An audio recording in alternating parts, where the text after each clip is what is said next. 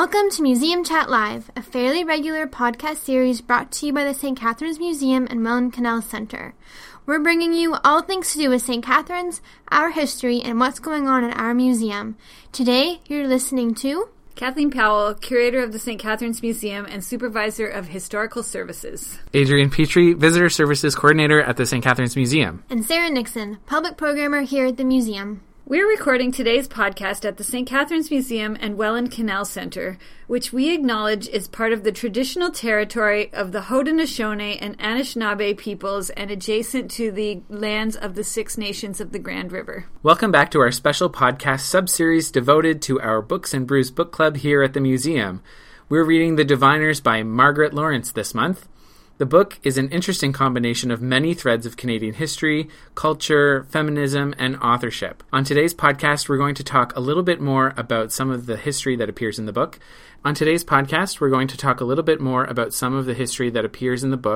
Especially the many references to the Red River Rebellion and the Northwest Rebellion, and the execution of Metis leader Louis Riel. But first, a few words about our upcoming programs.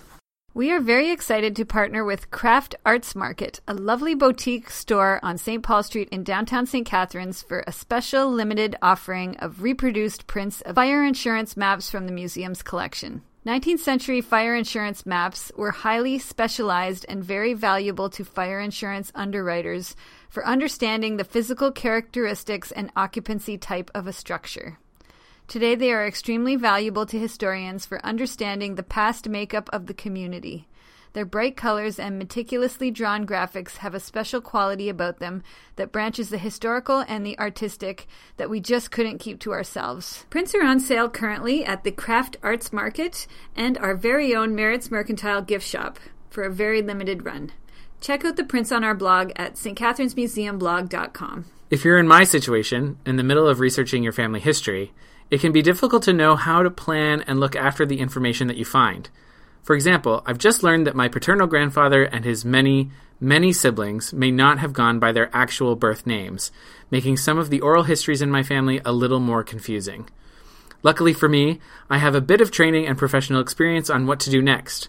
We realize, though, that not everyone might be able to dig themselves out from under the mountain of family information and materials. So we're offering 4 2-hour workshops to help you figure out how to organize and care for the information and materials in your own family collections.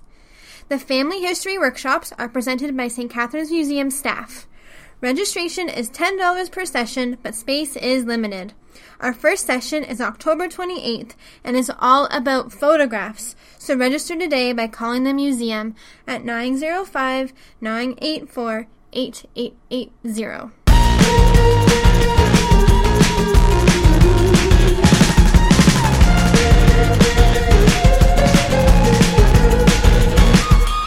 Here's a synopsis of Margaret Laurence's The Diviners.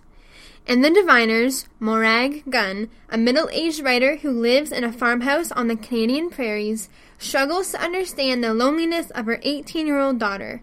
With unusual wit and depth, Morag recognizes that she needs solitude and work as much as she needs the love of her family. Before we get into talking about some of the history that is in the book, I'd like to talk briefly about the book's initial reception when it was first released in 1974.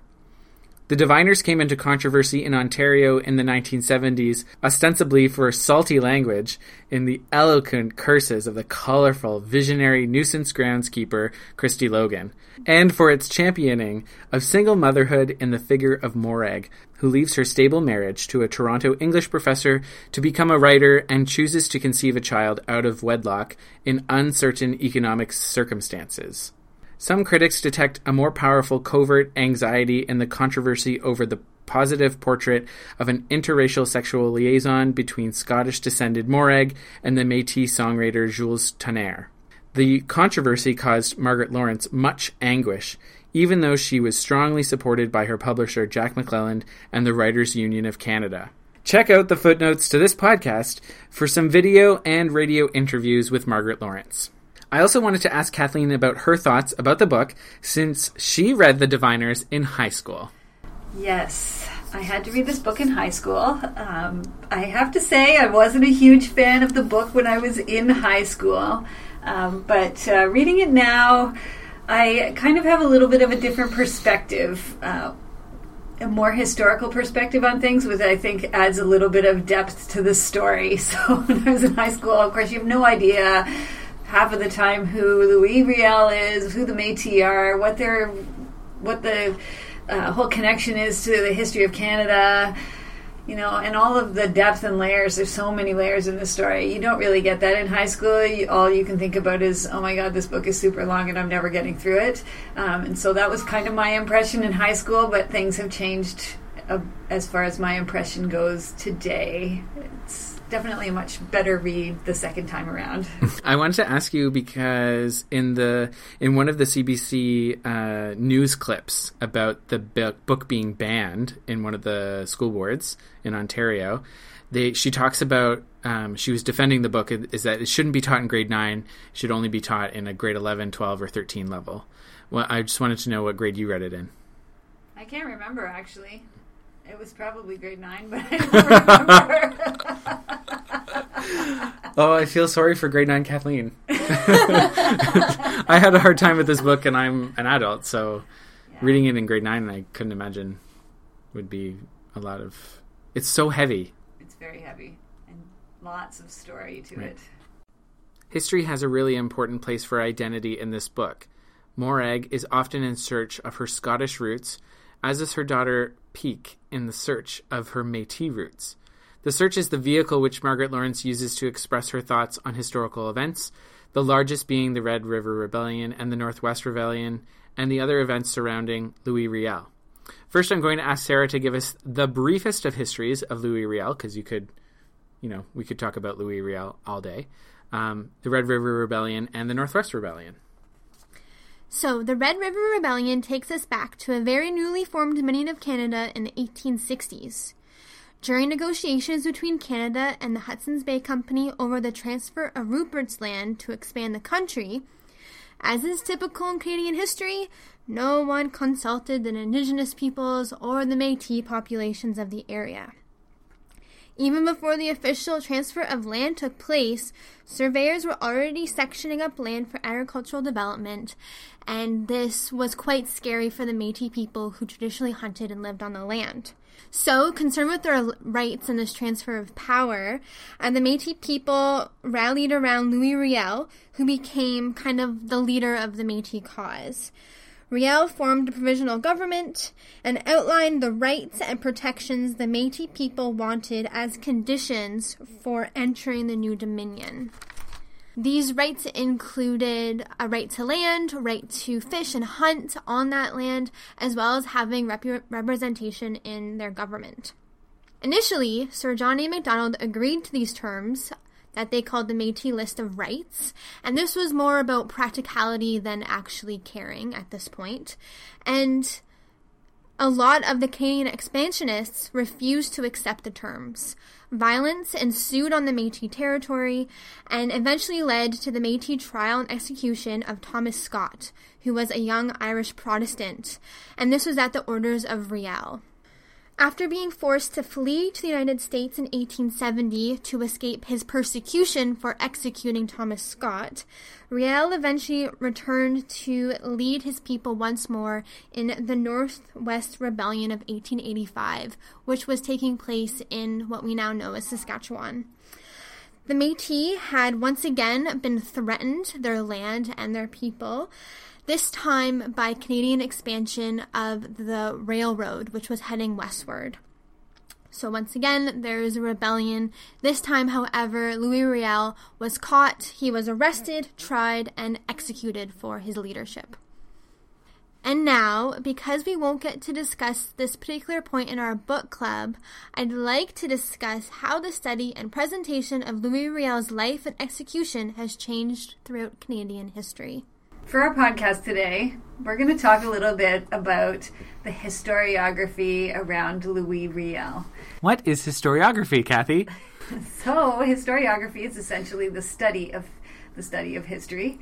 So, it's basically taking a look at all of the sources that exist and how one source versus another takes a look at different parts of history in different ways.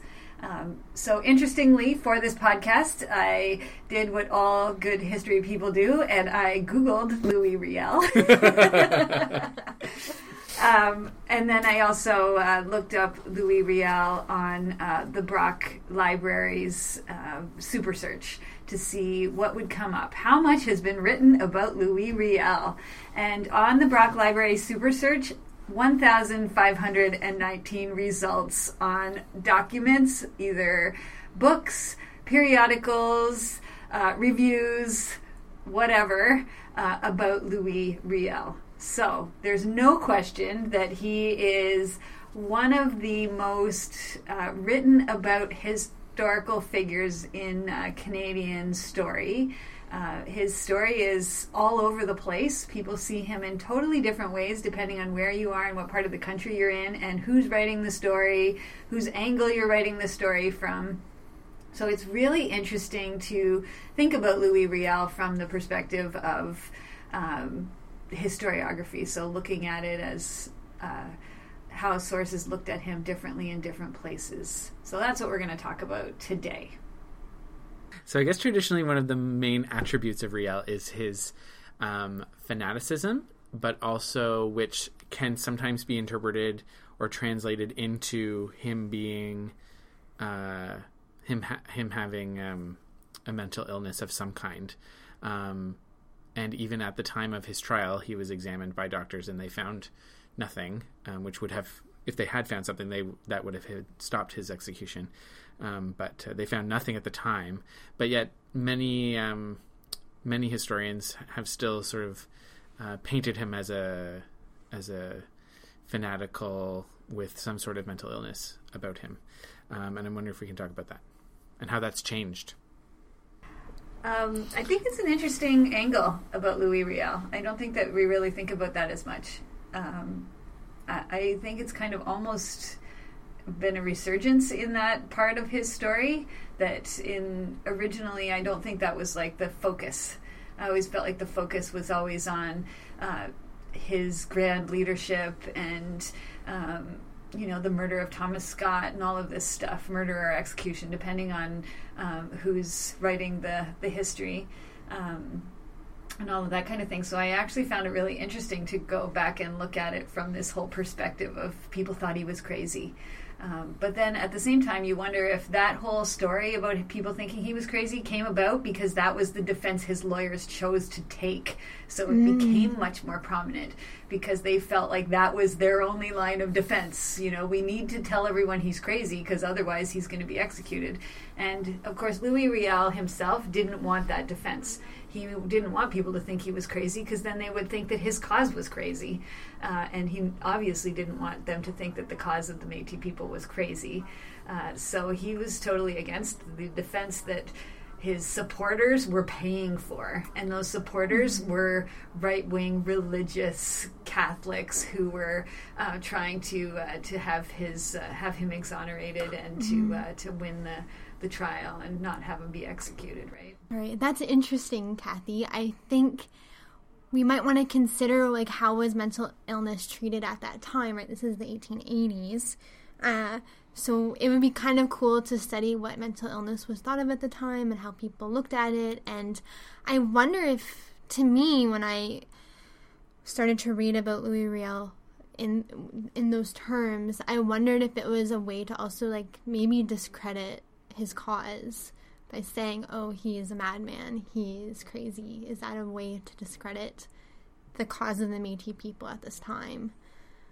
I think it's an interesting argument, but I don't think that was what the government wanted because the defense was using that as their line of defense to get him off, not to have him executed, whereas the government wanted him to be executed, right? So if he was considered crazy, the government wouldn't have been able to to kind of use him as an example of a bad man in Canadian history, colonial history.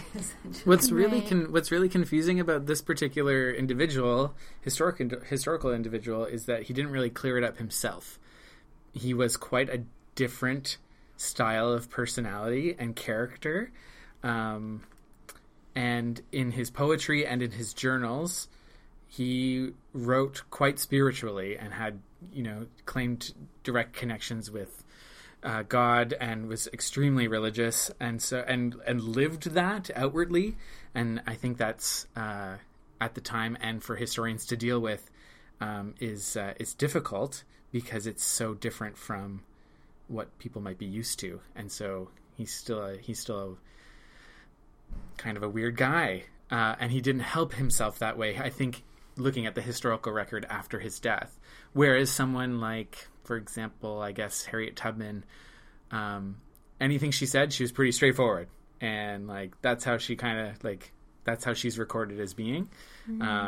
Whereas he didn't even try to correct the record. He was accused of being having a mental illness or something like that, and it was his answers were prayers and religious answers and stuff like that. So he didn't help himself out like maybe some other historical characters did. And I think the interpretation of the sources that are available for him in his own word are open to so many different types of interpretation that we get all these different streams of Riel history written by different people with different agendas, whether colonial or otherwise. And so much scholarly work has been done, but no one's really ever sorted it out into, and we never will, because he's gone. We can't talk to him. He might not even answer if we asked him.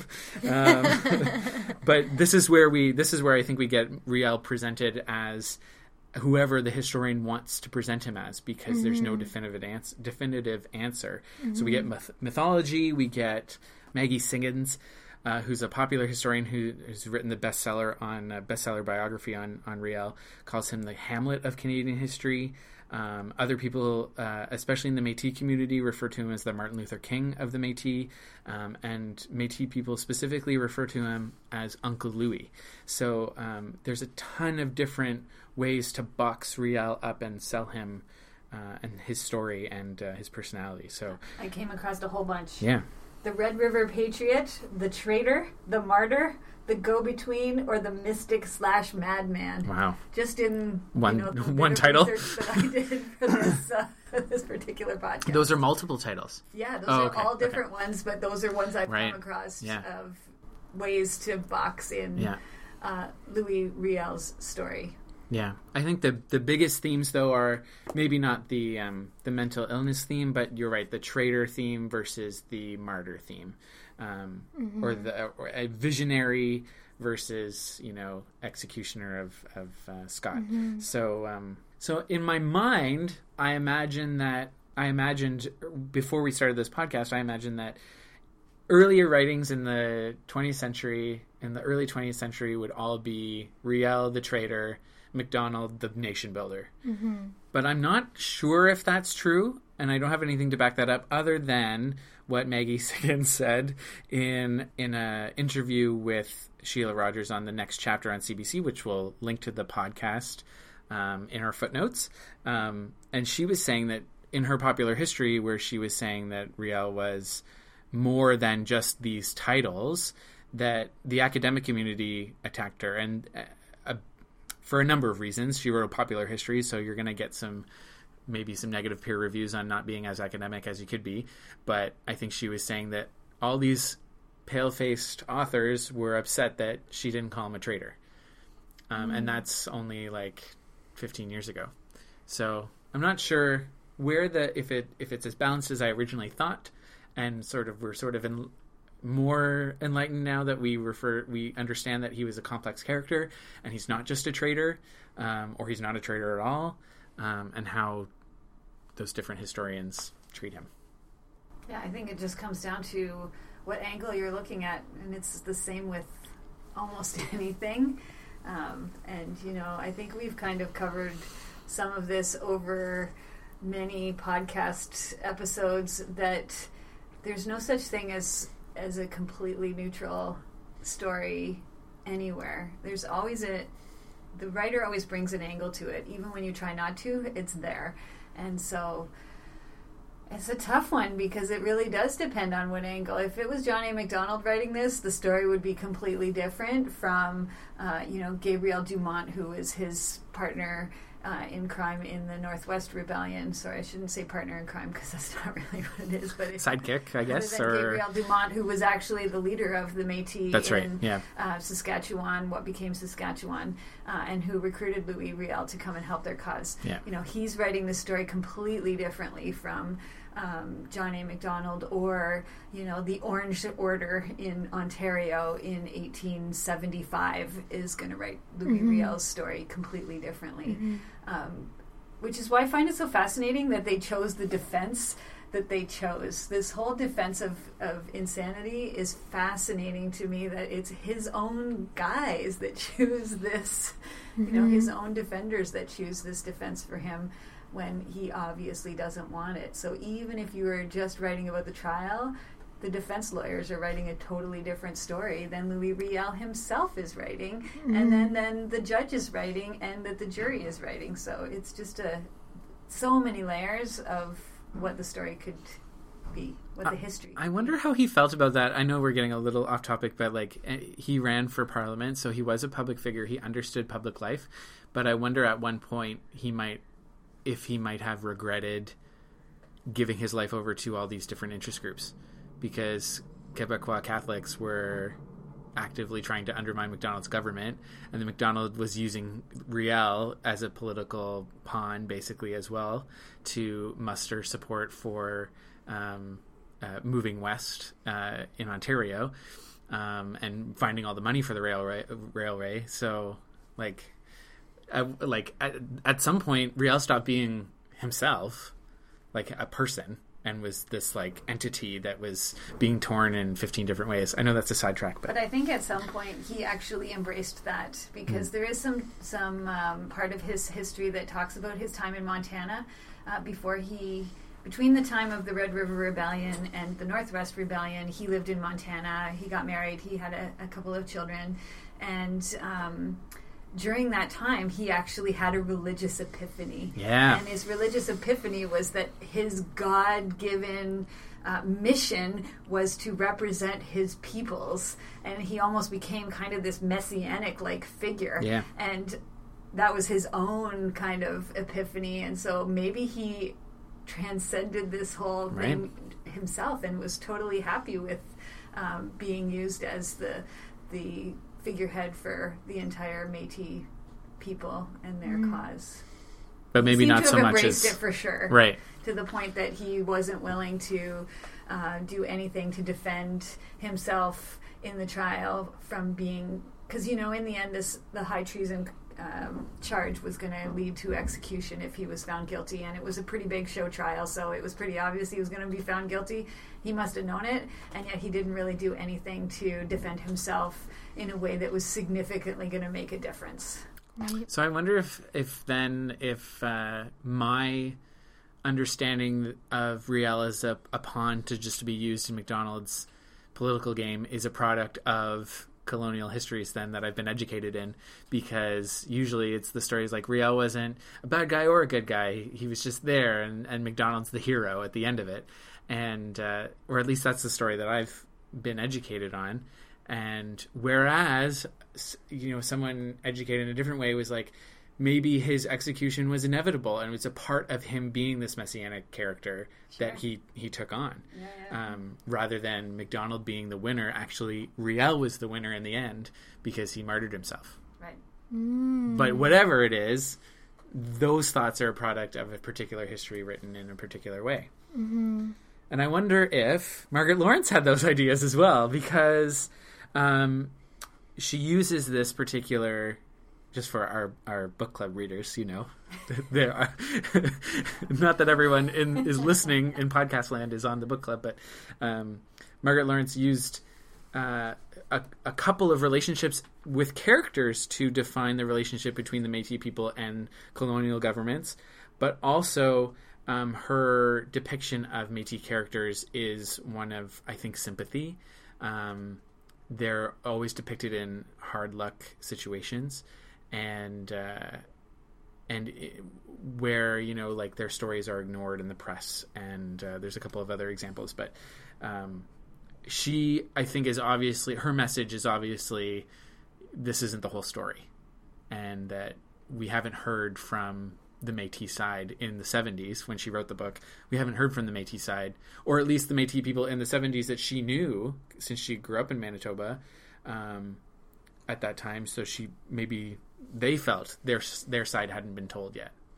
Well, I think it hadn't, and I think it's we're living in a time as regards to Indigenous history and in the Indigenous story that it's very much more prominent, and the Métis story is a lot more prominent than it would have been in the 1970s, for sure. And so I think we almost see it differently ourselves where we are in our current place than what Margaret Laurence would have seen it, because we have seen that the Métis story is more prominent. They're being much more recognized for the contribution that they've made as First Peoples of in Canada, and Margaret Laurence would still not have been there yet.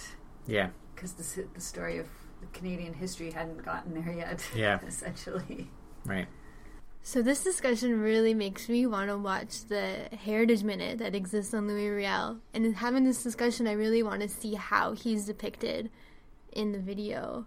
Well, lucky for you, Sarah, the Heritage Minute was done by Canada's History in 2013.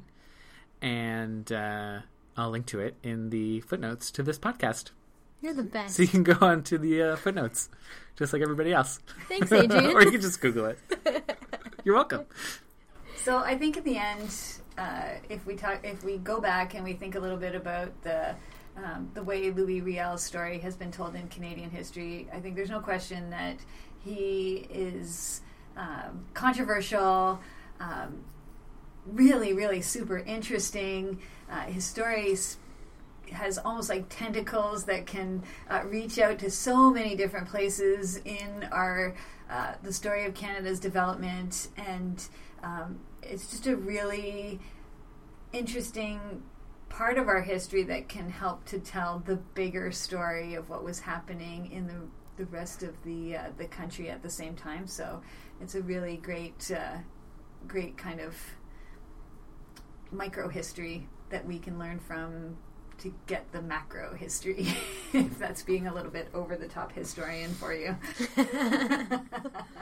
So if you're looking for a St. Catharines connection to all of this, since most of this takes place in Western Canada, there is a nice little St. Catharines connection in that a soldier from St. Catharines fought in the Northwest Rebellion, and his name was Private Watson, and there is a memorial to him just outside City Hall. And if you missed our Monuments podcast, you can hear a little bit more about Private Watson's memorial, and a little bit more about his story in that episode of our podcast, which was the previous episode. But I'm not going to talk about it here because you have to go to that episode. All right. Well, thanks very much, everybody, for talking about Riel. So thanks, everybody, for talking about Riel. I think we learned a little bit especially about like how his story is told. But from there, we'll see everybody at our book club discussion on October 17th here at the museum at 6 o'clock. Books and Brews. Woo! Thanks. This episode of Museum Chat Live was produced by Adrian Petrie, Sarah Nixon, and Kathleen Powell. Museum Chat Live is brought to you by the St. Catharines Museum and the City of St. Catharines. Here's a synopsis of Margaret Lawrence's The Diviners. In the oh no, I didn't ask how to pronounce Morag. Morag gun. Morag gun. Okay. But no. See, there's two G's, so you have to you have to release the consonant. Morag. Morag gun. Start all over again. You want to put that part in about me saying release the consonant? Release the consonant. Release the consonant! It's like release the Kraken. I gotta save that. Visionary nuisance groundskeeper Christy Logan, and for its championing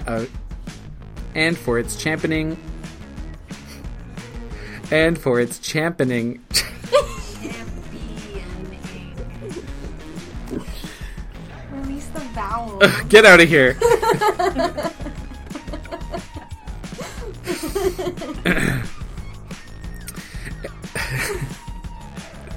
Championing